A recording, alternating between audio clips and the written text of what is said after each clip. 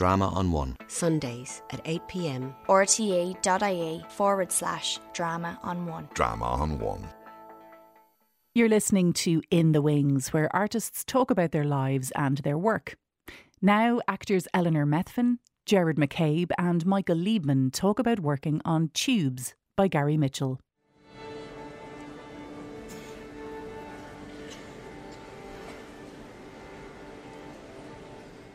My name is Eleanor Methven. My name is Gerard McCabe. My name is Micheal Liebmann. I play the character of Ruby, who is the grandmother of the tribe that you meet throughout the play.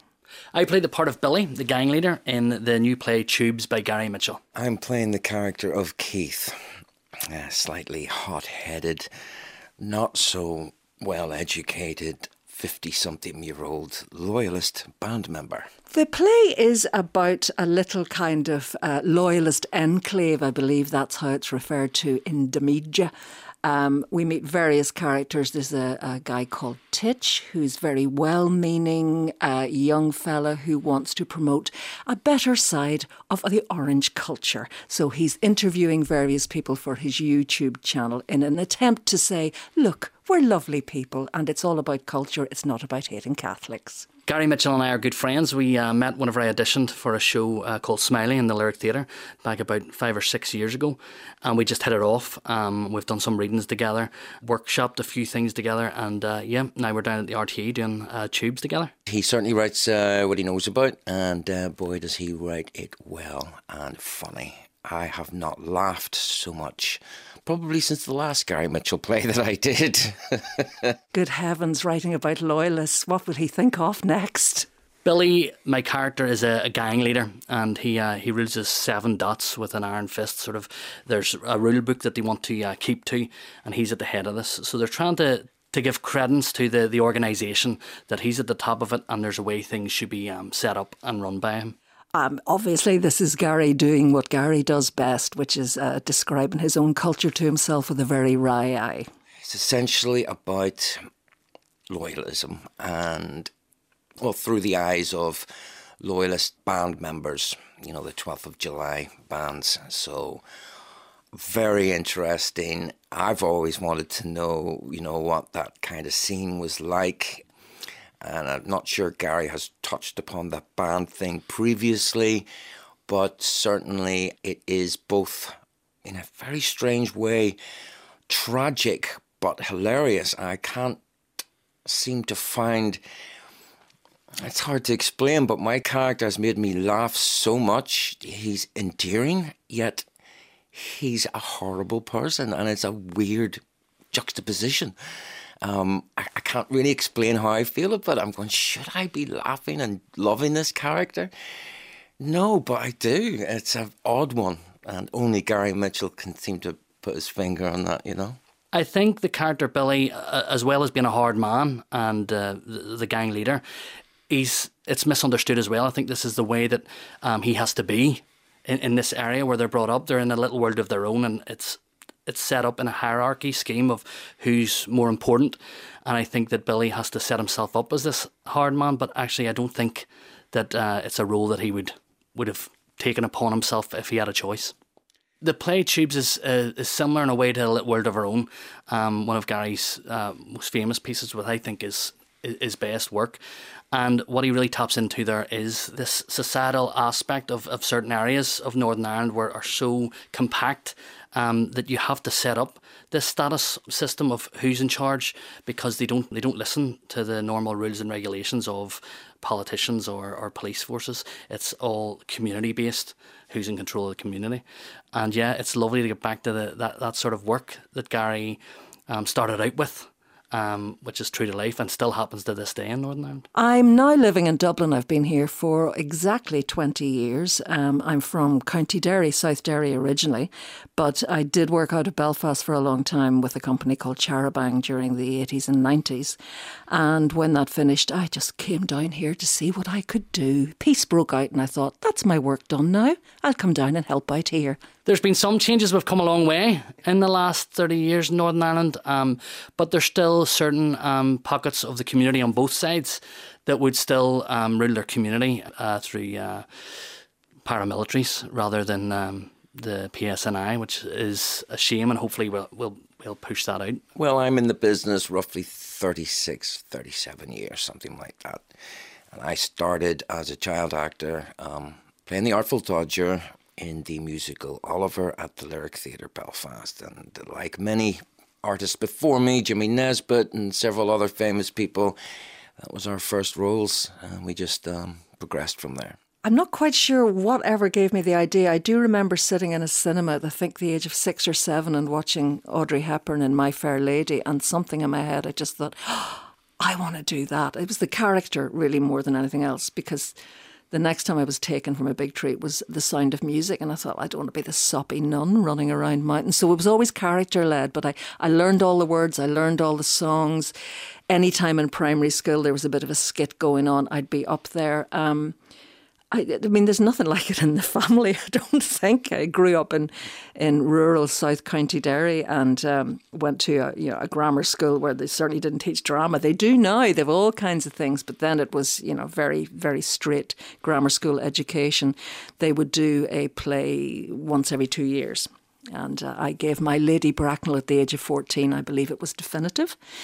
But I remember that very clearly, being Bracknell and getting up there and timing laughs and knowing that I definitely had an innate ability for that, and the joy, the thrill of realising there was something you could really do has never left me. I started acting when I was about 11 or 12 with youth theatre, really, and then got my first break when I was about 16 on Crime Watch UK, funnily enough. It wasn't me, I was just acting in it as a reconstruction. But yeah, then it took off. I was a children's BBC presenter for a while and got into the acting that way. I knew from day one or evening one when I first trod on the stage that this was meant for me. It was a professional show, so I didn't do any amateur. I went straight into professional at 14, and I was lucky enough then to get cast in some television dramas at 16. Danny Boyle, actually, his very first television directing job was for BBC Northern Ireland. Working for Children's BBC was great. It was back when the BBC, you were able to swipe a card for everything, your costume, your lunch, your dinner and stuff like that. Things have changed now, you don't get away with that anymore. Cherubang Theatre Company was founded in 1983, and it came out of the frustration of 5 Belfast actresses. There was myself, Mary Jones, Carol Scanlon, Brenda Winter and Maureen Macaulay, and we got tired of the kind of roles that we were being offered back in the early 80s. It was always the wife, the mother, the girlfriend, if we were working at all. And instead of being the wife, the mother, the girlfriend, we wanted to see if we could be the somebody in the centre. So we went to the then up-and-coming local playwright Martin Lynch and asked if he had any work that we could take around pubs, clubs, whatever, sketches. And lo and behold, Martin's work was all written for men. So he suggested that perhaps we should try and write ourselves, and we started doing writing workshops once a week with Martin and so on, and it became obvious that Mary had a real talent for it. So we devised the work on various themes, and our first one that we went with, we didn't think it was going to be a full-time company. We thought we were just going to be a one-off. It was a play called Lay Up Your Ends, which was highly successful, and it concerned the mill workers in Belfast, a huge part of Belfast culture in 1911, and a little-known mill strike. It was a year before the dock strike, but very little to be found about it in the papers because the same people who owned the mills owned the papers. So we did a lot of interviewing of the elderly women who'd worked in the mills, who are now, that whole culture has now faded. So it's a great record of that time. And our main impetus was to put the voice of working class women forward. And that started a company that lasted until 1995, and we toured internationally to the States, to Canada, Germany, a lot in Britain, down in the south all the time. And we were the first Irish company to go to the Soviet Union in 1984. After presenting, then I got more into the theatre, and I've worked with all of the theatre companies in Northern Ireland and most of the theatres there. Came down to Dublin, studied at the Lear, and the Lear Drama School there in Grand Canal, which was fantastic. Did a master's degree in theatre directing, and that's a whole different ballgame. It was brilliant to see how the industry in Dublin here is so different to Northern Ireland. You get into this sort of clique in Northern Ireland where you know everyone because it's just a small industry. And then your eyes are wide open when you come down to Dublin. It's so big and so spread. So it was great to work with the professionals in the industry there that teach in the Lear. Annabelle Common, Karen McCulley, You know, you've got great people there, Colin Morrison coming in to direct and stuff and do workshops. So when you're working with people that are actively still working in the industry, you feel like you're getting a really good education. When I came out of school, there was wonderful. I mean, people nowadays would be very jealous. Full grants if you were from, the UK jurisdiction. And my parents were horrified when I said I wanted to be an actress. I mean, for goodness sake, why don't you go and do something sensible? So I couldn't get a grant to go to drama school. There were no drama schools on the island. I would have had to go to Britain. And the grants were given by local authority funding. And you can imagine how conservative Middlesbrough local authority funding was. So you could get if you're going to train as a drama teacher, yes, you could do that. So I went off to do a drama degree with film studies minor, and I was really, really unhappy, and I knew that I'd taken a wrong turn, but I didn't know how to get back on the ladder. So I kind of put my foot down and said, I'm leaving, I'm coming home. And again, parents horrified. I said I would go to Kent, which was my second choice university the next year. Again, they held places open for you. The past is a different country. It was my father who said, well, you're not just sitting around here in your backside. There was a new theatre opened, the Riverside in Coleraine. And he said, I'd been in the National Youth Theatre in London for a term. And he said, well, why don't you apply there and see if you can work behind the bar? Or you could sweep up behind the stage or whatever. So I wrote, and they just happened to be reforming the Theatre and Education Company, a full equity company. And they had 2 equity cards to give away. And I auditioned and I got one. And somehow never took up my formal education again. So no, I'm not trained. And a lot of actors of my generation are not, from the north, or certainly are not. You had to learn on the job. So I'm very glad there weren't video cameras around when I was starting off. I'm sure it was deeply embarrassing. My very first television drama was directed by Danny Boyle, and it was called Scout. And that was in 1986, and that was about a very famous football scout called Bob Bishop, who spotted Georgie Best and Norman Whiteside. And we had the lovely Ray McAnally playing Bob Bishop. So again, as a first for me, doing television to work with Danny Boyle, who wasn't unknown then, but he was still very good. And Ray McAnally, it was a tremendous beginning for me. I have been lucky enough that I have been able to work and survive out of Belfast, but I do see the arts in Northern Ireland has been stripped back so much now. You know, in the whole of the UK, we're the lowest, and Ireland, we're only like £5.30 per capita, whereas it's €12 down here, and it's 15 in Wales and Scotland, and about 12 in the UK. So Northern Ireland is way behind in funding. So what you find more and more is you have to go across the water. Whenever I've just finished doing Stones in His Pockets there, as soon as the COVID restrictions were lifted, I went over to the Barn Theatre in Cirencester. There still was no work happening in Northern Ireland at all, but we were able to open theatres in the UK earlier for some reason. So I got cast in Stones in His Pockets, a great play by Mary Jones, and that was already starting to tour. But I just thought that that's what we're going to have to do. We're going to have to go wherever we're being hired. I have a family now that is my 18-year-old and my 12-year-old daughters, Caitlin and Ella, that they're now in secondary school and one's going to university. So I now have a bit more time that I can go across the water or down to Dublin, wherever the work takes us. The culture has changed in many ways in the business, in that it is now, for instance, you know, when I was young, you'd be in a taxi and the guy would say, so what do you do for a living? And you'd say, you're an actress. And it would be greeted with derision, because, actresses weren't supposed to come from Northern Ireland for a start. But it just wasn't looked upon as a proper job. Now, I think there's been huge success of Irish actors internationally now, both, on television and film. And I think certainly a lot more women are writing now. And I see there's just many, many more parts for women now. If you go back into the Irish canon, it's still quite restricted. I've played so many Bridgets, Marys and Noras. And they're, as I say, they're rarely the somebody. It has changed now. I mean, and for instance, there's cross-casting. Next year I'll be playing Prospero. So there you go. And that no longer is, I think, a surprise for people. Certainly in terms of television and film, I think it has changed enormously, but particularly in Britain and the States. There are many female-led dramas. I would really like to see more of that happening down here, but, it's about money as well. Not a lot gets made.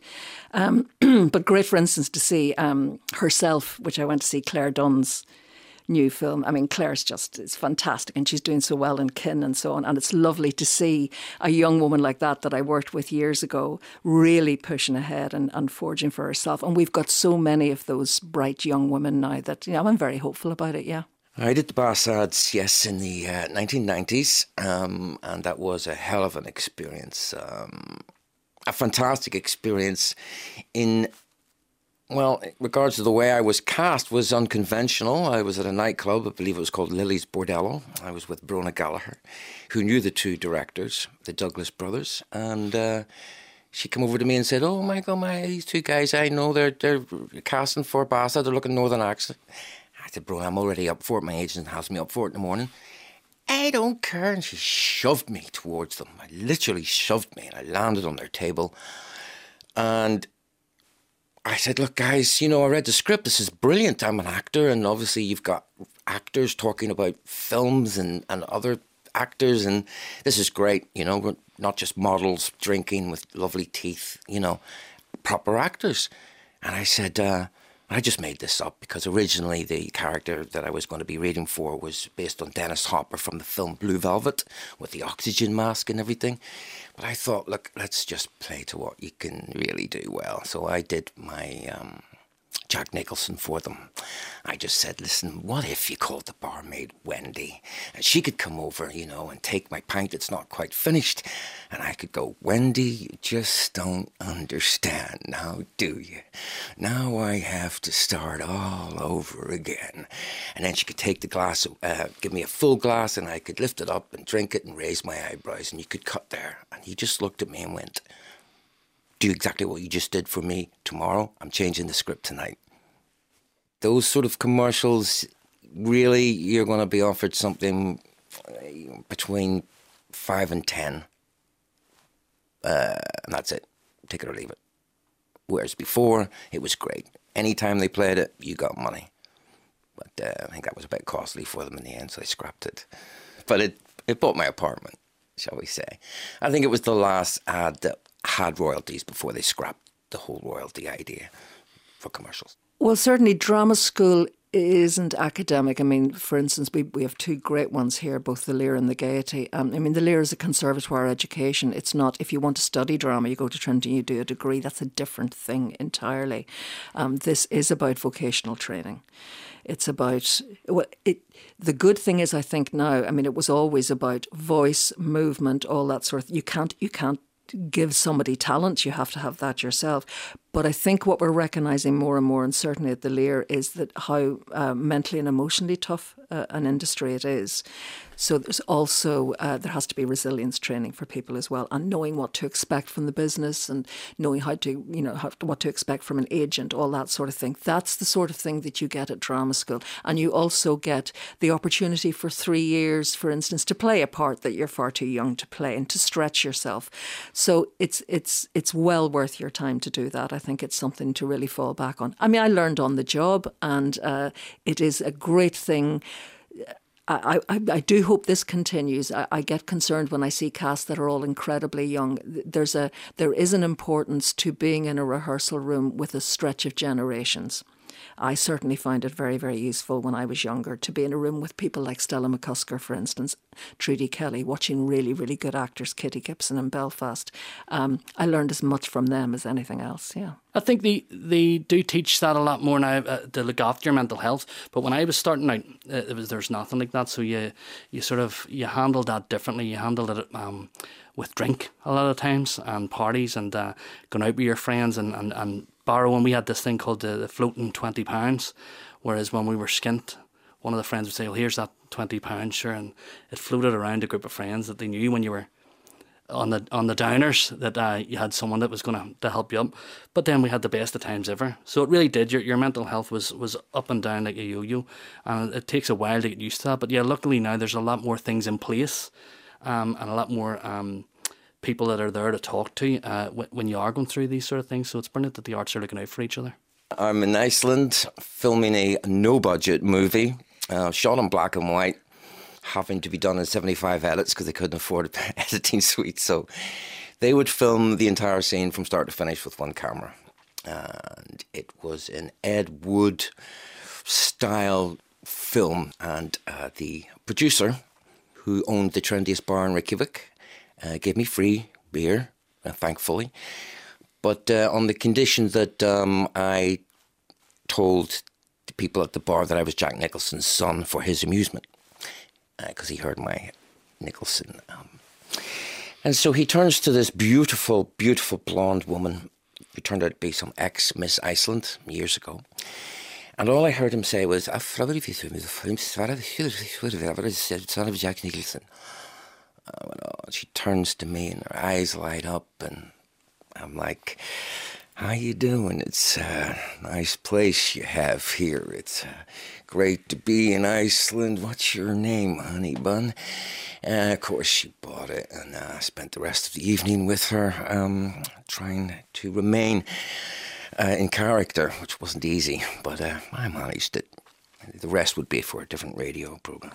Touched by an Angel was one of the highlights of the career. It was a special edition version of it. They did 2 episodes over 3 weeks over in Salt Lake City. Roma Downey from Derry is one of the Angels, and she always asked that she wanted to do an Irish episode, and they did a double episode which was introduced by Liam Neeson and stuff, which was lovely. We were treated like royalty when we went out there because Roma had been asking for this for years, and it was the last series of Touched by an Angel. So they made peace in Ireland in 2 hours, which I thought, well, if they can do that in Touched by an Angel, then there's hope for us all. But yeah, it's just lovely to get that taste of what it's like when you make it. You know, you've got your own personal driver that drives you around. Whatever days you're off, you can still... We had our driver that could take us anywhere, and on our days off we were going up to Sundance Film Festival. CBS were getting us passes to see premieres of films. You were just rubbing shoulders with the stars. So you were treated so well. The only thing is it lifts you to that high, then you come back to Belfast and you're not working for another 8 months. It's like, oh well, that knocks you back to size, and your mum's like, you're back on the dole. You get used to it. I believe it's called the Kiss of Death Award. No, I'm very, very honoured to receive the Irish Times Special Award at, I think it was 2017, yeah, where you have to get up and make an idiot of yourself and play a woman making a speech. No, I mean, I'm deeply honoured by that, of course, but they're always very odd things. You think, the rumours of my death are greatly exaggerated sort of thing, you know? I don't know. I mean, it wasn't too hard on the heels of COVID, so that shut everything down anyway. So whether it is the kiss of death or not, I don't know. No, I'm doing all right. Thanks very much. I'm doing fine. I'm not going to complain. As I say, I'm doing The Tempest next year with Rough Magic, which I'm really looking forward to. I was lucky enough to be in the Abbey's Great Hunger during that opening in lockdown, and it was just a magnificent thing to be a part of because everybody was so glad to be out, and it was in the open air, and I would love to have seen it, never mind have been in it. Of course, then we didn't know we were heading into an even more severe lockdown, and it's been very hard on so many people. I think I feel particularly sorry, I think, for the young actors coming out, because if you are a bit established, then you know you've got that under your belt. But to come out to this, it's hard enough to establish yourself when you come out of college without facing into something with no work whatsoever. But yeah, I think I'm looking at recovery now. I sincerely hope, yeah. The business is a roller coaster. I was lucky it was good to me from the beginning, from the get-go. It gave me the energy and the enthusiasm and the dedication to keep going. I was getting work. Then after a while, if you don't make the right moves at the right time, it's all about the right moves at the right time, you're going to find that maybe you get left behind. One, as a young actor, should really go to where the bright lights are. And it's LA, New York, or London. It'd be my advice for any young actor out there. If you can, go to these places and give yourself the best chance to really make it, shall we say. It has been good to me. I'm not going to say it hasn't. I'm now of an age now where I'm not quite ready to be put out to pasture, but I'm happy in myself. I don't have the same amount of ambition and get up and go, but I've certainly maintained the talent. It's still there and it's ready to go on tap. It's one of those things. I'm an actor first and always will be, but in Northern Ireland there's only so much work for professional actors. You have to go wherever the work is, and so I decided that actually if I can study directing and do that too, it's another string to my bow. So it means when I'm not working, I can be working on directing pieces, and it's worked out okay. It means you keep yourself in work, although it's been tough the last 18 months obviously due to coronavirus. But yeah, I think that if you have as many strings to your bow as possible in the industry, then you'll always have something you can work on. You know, trying to raise a family, difficult, very difficult. Yeah, we're freelance. I'm of a generation that at least I have a roof over my head. I'm deeply grateful for that. The mortgage is gone now. Hallelujah. I look at, and it's not just the youngsters. I think there's a lot of emphasis on that. I'm hearing from my colleagues who are in their 40s and 50s. Women, for instance, who are really experienced technicians and stage managers, and they've been renting for years because they can't do anything else. They're very rarely out of work, and all the landlord says is, okay, off you go. They've been there for 5 years, they've created a garden, they've done whatever, and you're suddenly looking around and thinking, at that age, am I going to seriously move in with other people? But this is not just acting. I mean, this is all over the place. But I do think that generation's getting forgotten about in the housing thing. It's not just kids, it's middle-aged people that are finding it very difficult now too. I've directed Girls and Dolls by Lisa McGee, and that was her first play before she went on to do Derry Girls. And actually we did it in the Gaiety in 2018. Before touring it in Northern Ireland, we did the Odyssey and the Millennium Forum in Derry, and we had one of the Derry girls in it, Jamie Lee O'Donnell, and the young girl Jennifer from Young Offenders as well. So that went down very well. That was one of my sort of professional debut directing. And then we're working with Gary to do hopefully one of his pieces next year. So I'm producing Night November by Mary Jones at the minute with my own theatre company, Soda Bread Theatre. Night November, it charters this midlife crisis really of a character called Kenneth McAllister. He's a dole clerk in East Belfast, and he's been brought up the way he should have been, and married who he should have been, and fought the fights of who he should, but he never left his own area. And what happens is it's about the night in November in 1993 when Northern Ireland played Republic of Ireland, and Republic of Ireland needed to win to get into the USA World Cup. So Northern Ireland, it turns out, was very, very bitter relationships at that time, as you can imagine. It was just before the ceasefire and stuff. Northern Ireland used this as a way to vent their anger, all these loyalists. So Mary had witnessed this and was shocked by it, and literally wrote the play. It's nearly autobiographical, but she is Kenneth. And we've got a young guy, Matthew Forsyth, that we auditioned. We've seen over 300 people for this role, and we couldn't believe it when we cast him in it. He was just perfect for the role. He was from Liebmann, but he could do the Belfast accent's perfect. And he told us when we cast him, he was at the match in question with his school at 11 years of age, but he didn't understand at that stage all the sectarian chants and stuff, and so we just thought that it's meant to be. So he's fantastic in the role. In Chiswick, he's just been nominated for the Best Actor in the Office and the Stand Ovation Awards, which is Off West End Awards. So we're really excited to get it back to Belfast here and put it in the Mac Theatre for one last run. There's always been a tradition of actors taking second jobs. I mean, you have to, but the second jobs would usually be something you can drop at the drop of a hat. You know, barman, waiter. We've all waitered. Nowadays, people teach. People are accountants. It's hard to make a living. You have to have something else to back it up, really. You're very lucky if you walk out of drama school and you go straight into normal people. You know, that's wonderful. But that doesn't happen to everybody. But it is finding something that will allow you the flexibility to take up an audition and do it and so on. I'd like to go into politics, to be quite honest with you, Kevin. Whether it's a good thing or a bad thing, I don't know, but I've started to pay attention to what's going on in the world rather than my own little world. Like most actors, our world is just film, television, actors, scripts, art. You know, it's a beautiful bubble. But then after a while, you begin to look outside that bubble and what's going on in the real world, and I've been doing that, and I've been getting very interested in world politics, and so I would actually like to get into politics, but I don't think it's going to happen. I'm a regular and give my headpiece up in Northern Ireland as well, which is kind of like, I don't know if you get it down here, it's like a Mrs. Brown's Boys sort of satirical sort of canned laughter thing, but it's great crack, and the Give My Headpiece crew are so good to us up there, and it's one of the only things that really is regular work in Northern Ireland. The BBC are starting to do a new show, Hope Street, which Kerry's in, and hopefully that'll be more regular work. It's nearly like a River City thing for up the north. Give My Headpiece, it actually started off as a short called Two Ceasefires and a Wedding that Tim and Damon and the gang, the Hole in the Wall gang, put together. And it was actually another writer in Northern Ireland called Martin Lynch. Martin Lynch watched it and says, "Do you know what, boys, you've got a series here. You've got a series." And they didn't know what he was talking about, but he says, "You've set up the two different families. You've got the drama there from the start, so you can..." Right, and they have. There are 14 seasons or 15 seasons of it now. It's come back with a Christmas special every year, and now they're re-recording more of them.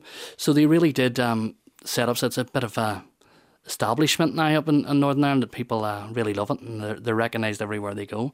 So it's lovely to come back. I'm a wee regular sort of chubby policeman that's always eating in it. I've done some great scenes. We did a full Monty scene where the police aren't getting their overtime anymore, so they become strippers in their PSNI uniforms and all. And that's one of the best episodes that we've done. We had to learn 3 days of choreography to get the whole full Monty. So that went down well. Again, during this lockdown, we did a workshop on The Tempest during, I think it was August.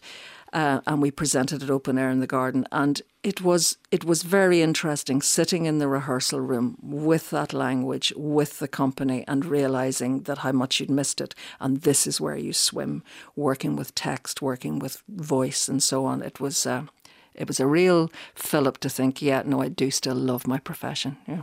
None. Better to regret things you have done than to regret things you haven't done.